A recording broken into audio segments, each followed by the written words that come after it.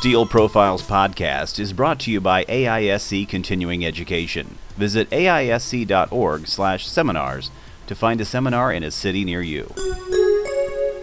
Welcome to another episode of Steel Profiles. I'm your host, Margaret Matthew, Senior Engineer in the Continuing Education Department at AISC. My guest today is Michael A. West, PE AIA. Mr. West received a Bachelor of Architecture degree from the University of Illinois Urbana in 1971 and a Master of Business Administration from the University of Wisconsin-Madison in 1977. Mike has been employed at Computerized Structural Design, SC, since 1978, was made an associate in 1981, and a principal in 1985. Mr. West is registered in Wisconsin, both as an architect and as a professional engineer in Michigan and Ohio. Mr. West is the co-author of several AISC design guides and also the co-author of AISC's lectures Intelligent Design and Effective Design. He has lectured extensively for AISC, both at NASCC and in AISC seminars over the last 25 years.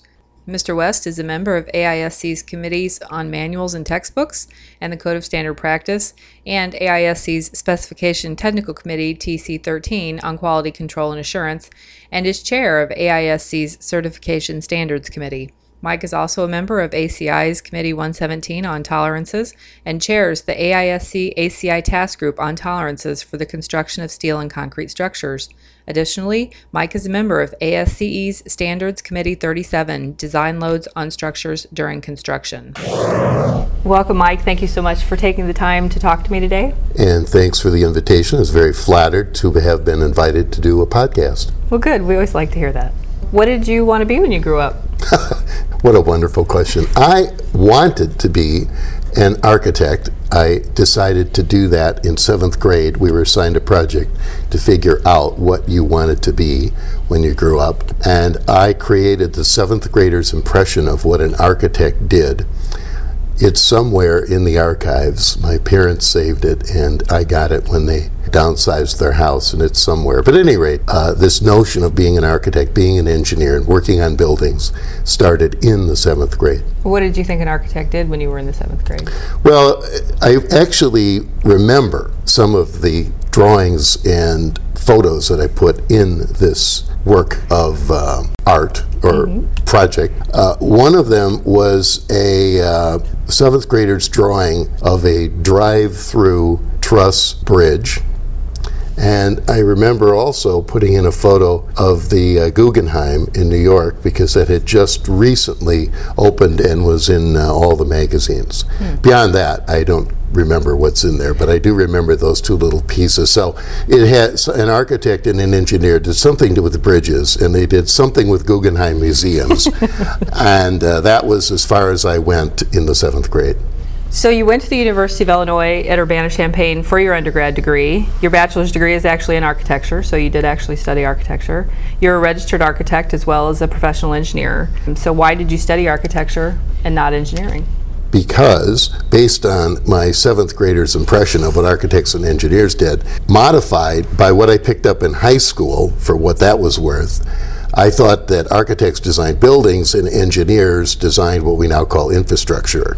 And so, so engineers did what we think of as civil engineering in my mind. Right. And that was infrastructure, bridges, water, sewer, water reclamation, etc. So it was the School of Architecture, plus my father thought it would be a good idea for me to follow that course of study. For architecture? Yes. Yeah. You went on to earn an MBA. Did you go out and work before you went back to get your MBA? I did.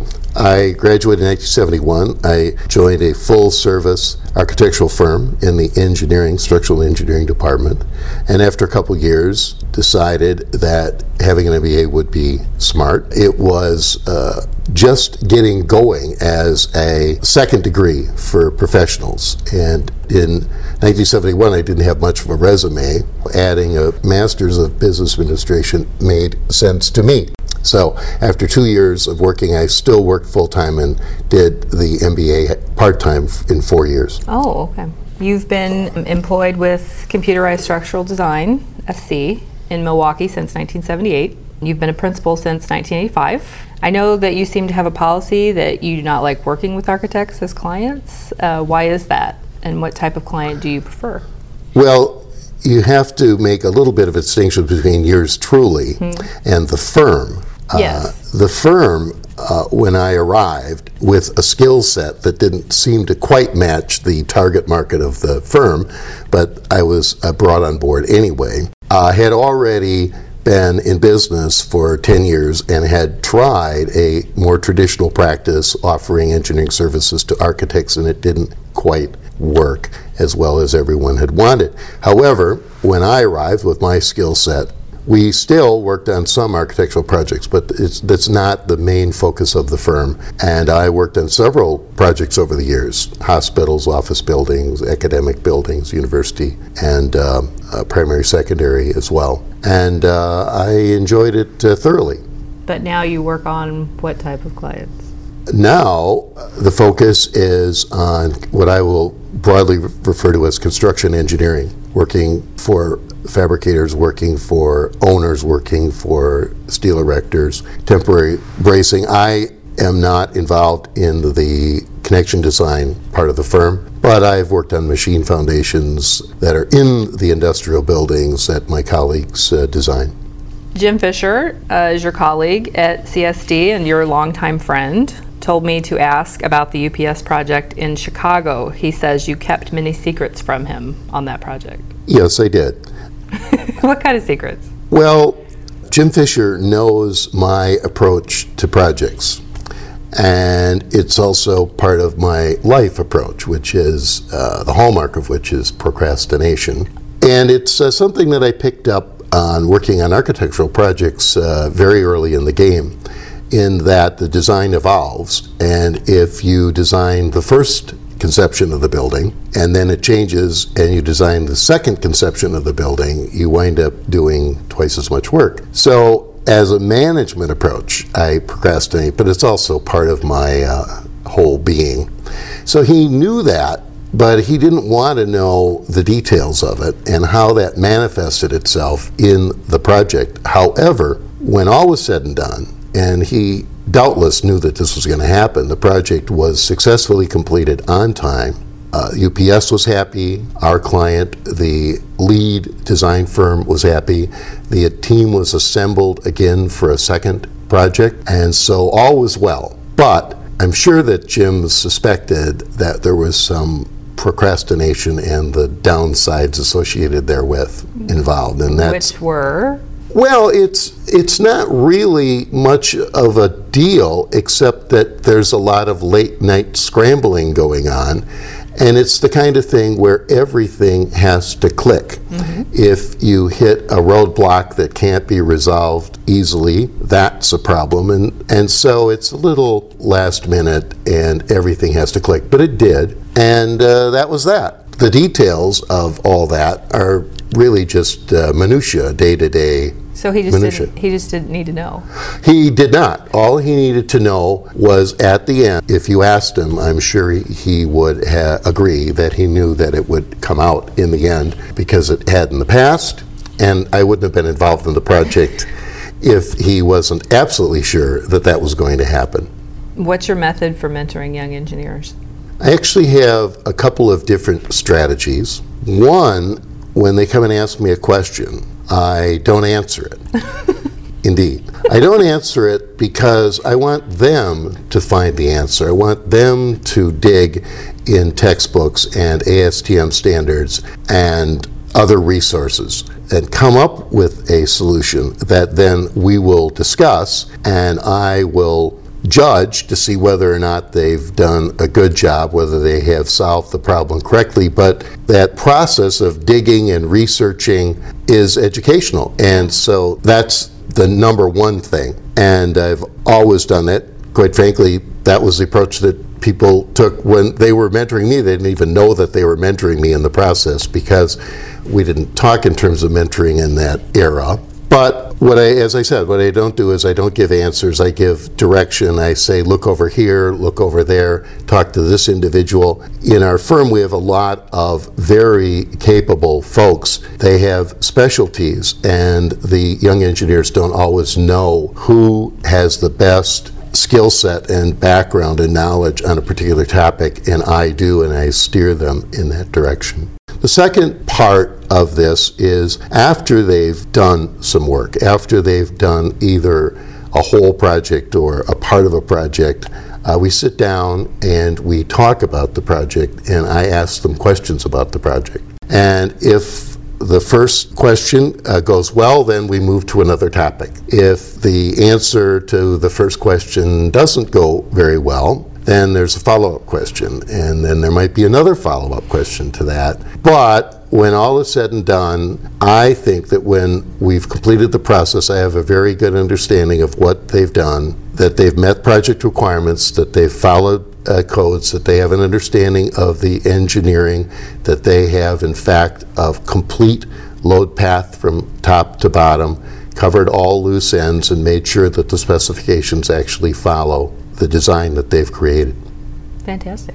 Some engineers actually like it. Some, I think, I'm just speculating, probably aren't too keen on the process. I think they might just want an answer.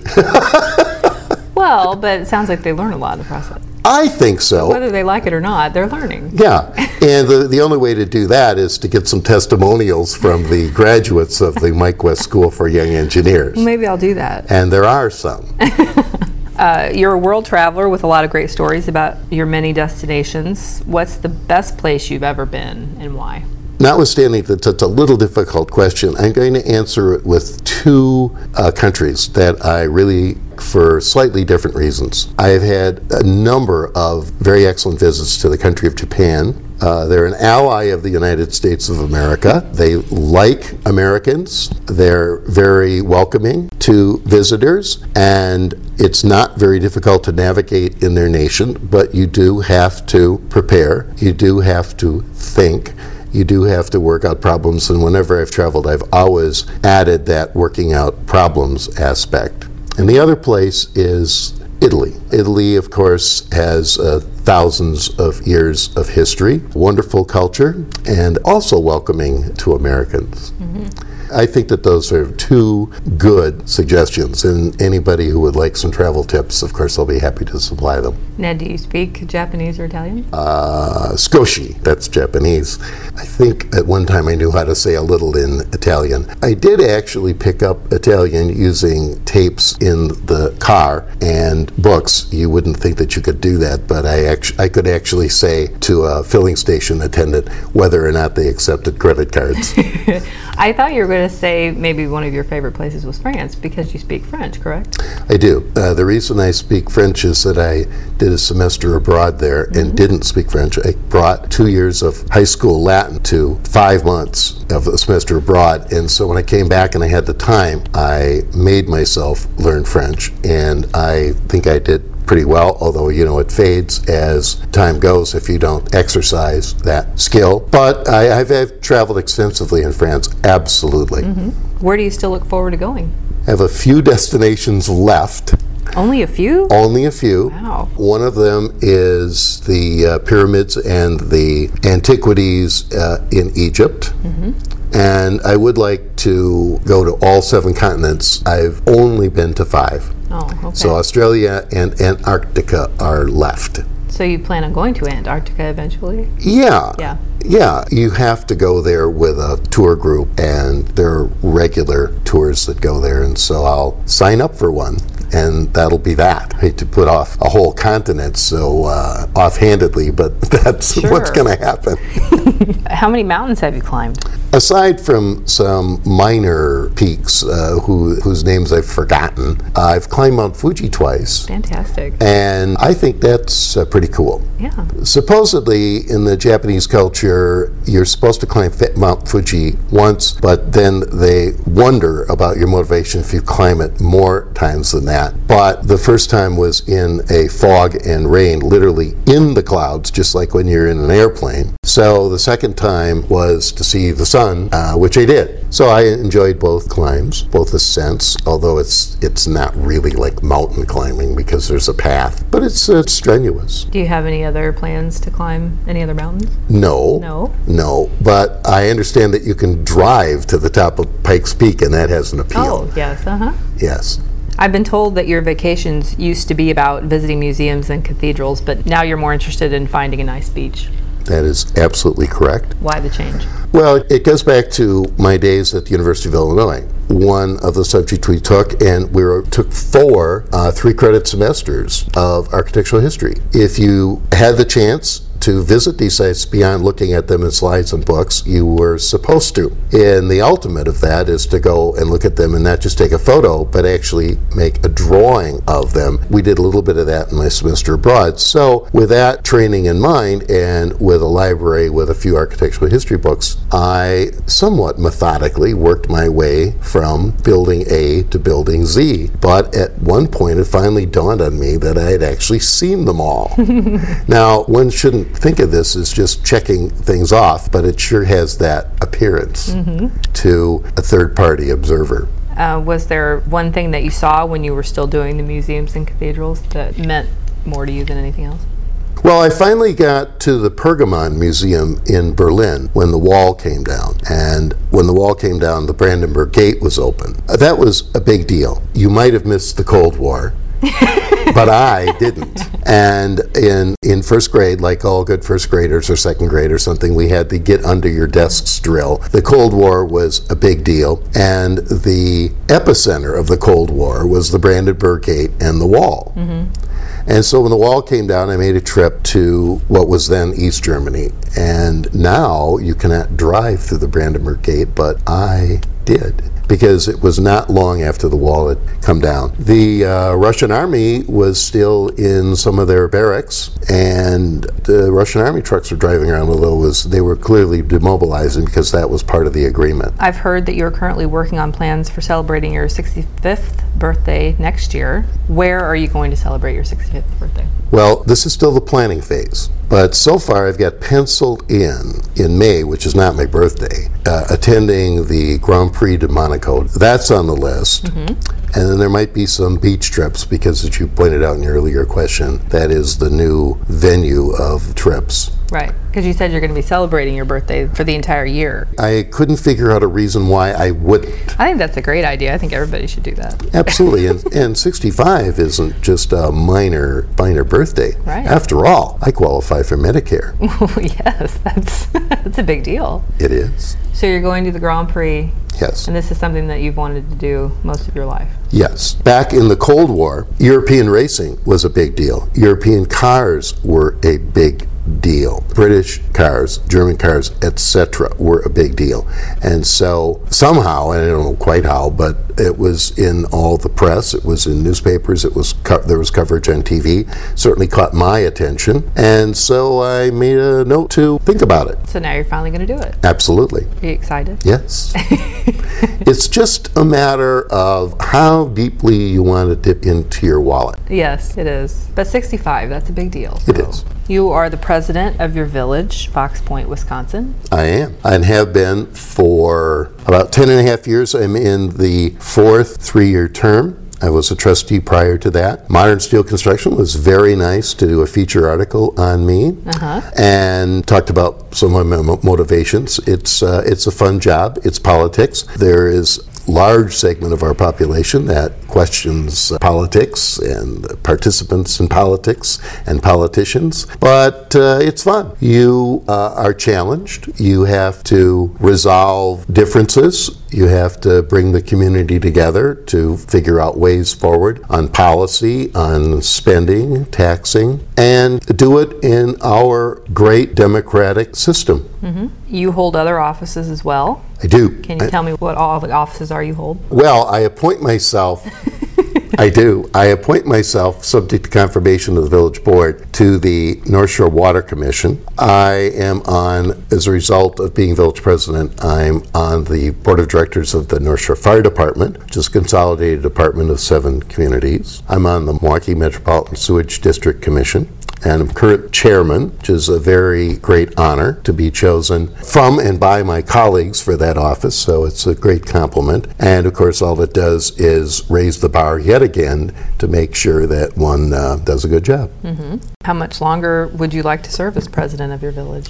I'm thinking about one more term. That would be 15 years if I did it. It really is up to my colleagues. It's up to the citizens. I've been elected in five uncontested elections. So either nobody else wants to serve or they think I'm doing okay. Mm-hmm. You've been a longtime friend of the Institute, serving on our Code of Standard Practice Committee, the Manuals Committee, and TC13 on Quality Control and Assurance, as well as on committees for ACI and ASCE. Why do you think this is an important use of your time? Because I get to advance the interests of the Institute, or I wouldn't be there if I didn't. But I also get a little bit of credibility as an engineer, being chosen to serve on these very important committees. I think I make a little bit of a contribution. I can't imagine I'd be invited back if I didn't.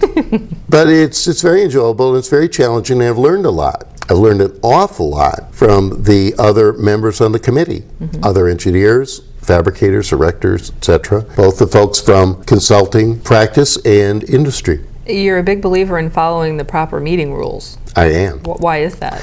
Well, Robert's Rules of Order is called Rules of Order because you might think that orderliness, and as opposed to its opposite, which is chaos, might be a good thing. There are those folks who think that applying rules and orderliness is to stifle minority positions. It's actually not true. If the rules are properly done, everybody gets their say. Everybody gets to weigh in, but then after that open period takes place, everybody has had their opportunity, then there's a vote, and then the winners go, okay, that's nice, and the losers are supposed to say, well, we took our best shot and we didn't prevail. That's what's supposed to happen. And it's up to the chairman to make that happen. It means that not only the chairman, but all the members of the group really have to understand the rules. They have to know why they're being applied. And the truest reason is to make sure that the minority is heard. But when all is said and done, the group acts, the group votes, and then the group goes forward. You also lecture for AISC in our seminar series that travel the country, and also at NASCC most years. So what motivates you to spend your time lecturing? Well, if a person thought that serving on an AISC committee was a compliment to them, being asked to go out on behalf of the Institute and give lectures where people actually pay money to hear you, I can't imagine much of a higher compliment. And what that does, again, is raise the bar. When I am out giving a lecture for the Institute, I want to make sure I do a good job. I want to make sure that I look good, that our firm looks good, and that the Institute looks good. And again, I have been invited back, so something must be clicking. Yes, over and over. My first podcast interview that I ever did was with your colleague, Jim Fisher. One of the questions I asked him was to name the most interesting person he had ever worked with, and he named you. He said that you argue and never agree on anything, but in the end, you are always able to come up with a good solution. So what's it like working with Jim? Great fun. Jim Fisher, who needs no introduction, who needs no more plaudits from yours truly, but I might give him some anyway, is a very, very bright individual. He has great academic credentials, but beyond that, he has great judgment and great intuition. He moves very quickly when he takes a matter under consideration and makes the decision. The decision is made, that's it, and we move on. Now, as you pointed out in your question, we do have a little bit of difference in style. And that came out in my answer to the UPS question. We do have a difference in style, but this is not a new magic concept that I figured out. But if you have people with identical skill sets, then you have too many people. The whole point is to bring people together with complementary skill sets or different skill sets so that they can bounce off of each other and react to each other's ideas and come up with better solutions in the end. And that's, I think, what we've done. And we've done it for several years. And we've worked on buildings together. We've worked on lectures together. We've worked on design guides together. And as I said, it's been great fun.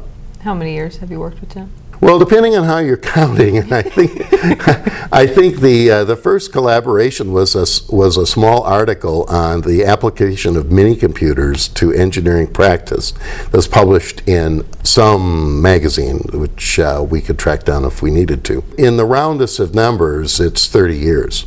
And besides all that, Jim's just a lot of fun. Absolutely. And he's not afraid to pick up a bar tab either. If you weren't in the structural engineering field, what other career do you think you would have enjoyed? Well, this actually occurred to me long after I could have done anything about it, unless some massive dislocation in career path and career trajectory occurred. But it occurred to me long after I had been in practice and actually knew what I was doing and had the appropriate licenses, etc. So everything is already clicking, and normally you don't throw that out the window. But it occurred to me that I might have been an attorney. Mm-hmm. I could see that. Thank you. And our family did not have a background in law. Mm-hmm. Both my aunts and uncles on both sides of the family and family friends just did different things. They didn't come from a tradition in the law. But I'm positive, speculating of course, that I could have done something with a law degree as opposed to a Bachelor of Architecture degree and an MBA. Mm-hmm. What's the one thing that you know now that you wish you had known at the beginning of your career? I thought about this question because, as you very well know, you supplied these questions in advance, but I actually thought about this, and it took me a while, but I finally got an answer. And the answer is, I wish I would have known. I don't think I would have changed my mind about the course of study and employment that I did, but the practice of structural engineering in the private sector is a tough way to make a living. And that is what would have been nice to know in advance. Okay. I do have one more question. Yes. We're doing this interview the night before our seminar in Portland, Maine. Yes, we are. The last seminar of my season is tomorrow. We have a tradition after a seminar, if we have time. We always go out for 2 beers. Absolutely. What do you always toast? Steel. Here's to steel. There's always a solution in steel. That as well. That's what you always say. Yes, but the reason that I said what I did is that I've been toasting to steel long before AISC marketing figured out that there's always a solution in steel. So that's why I answered the way I did. Fantastic. Well, I always enjoy that's what you toast. Thank you. Well, thank you so much for taking the time, Mike. Those are all my questions for you. It's been a pleasure. Thank you as well. You're very welcome. This has been a presentation by the American Institute of Steel Construction. Join us next month when my guest will be Dr. John Fisher, Professor Emeritus of Civil Engineering at Lehigh University. For more information on AISC continuing education opportunities, please visit us on the web at aisc.org/seminars. And remember, there's always a solution in steel.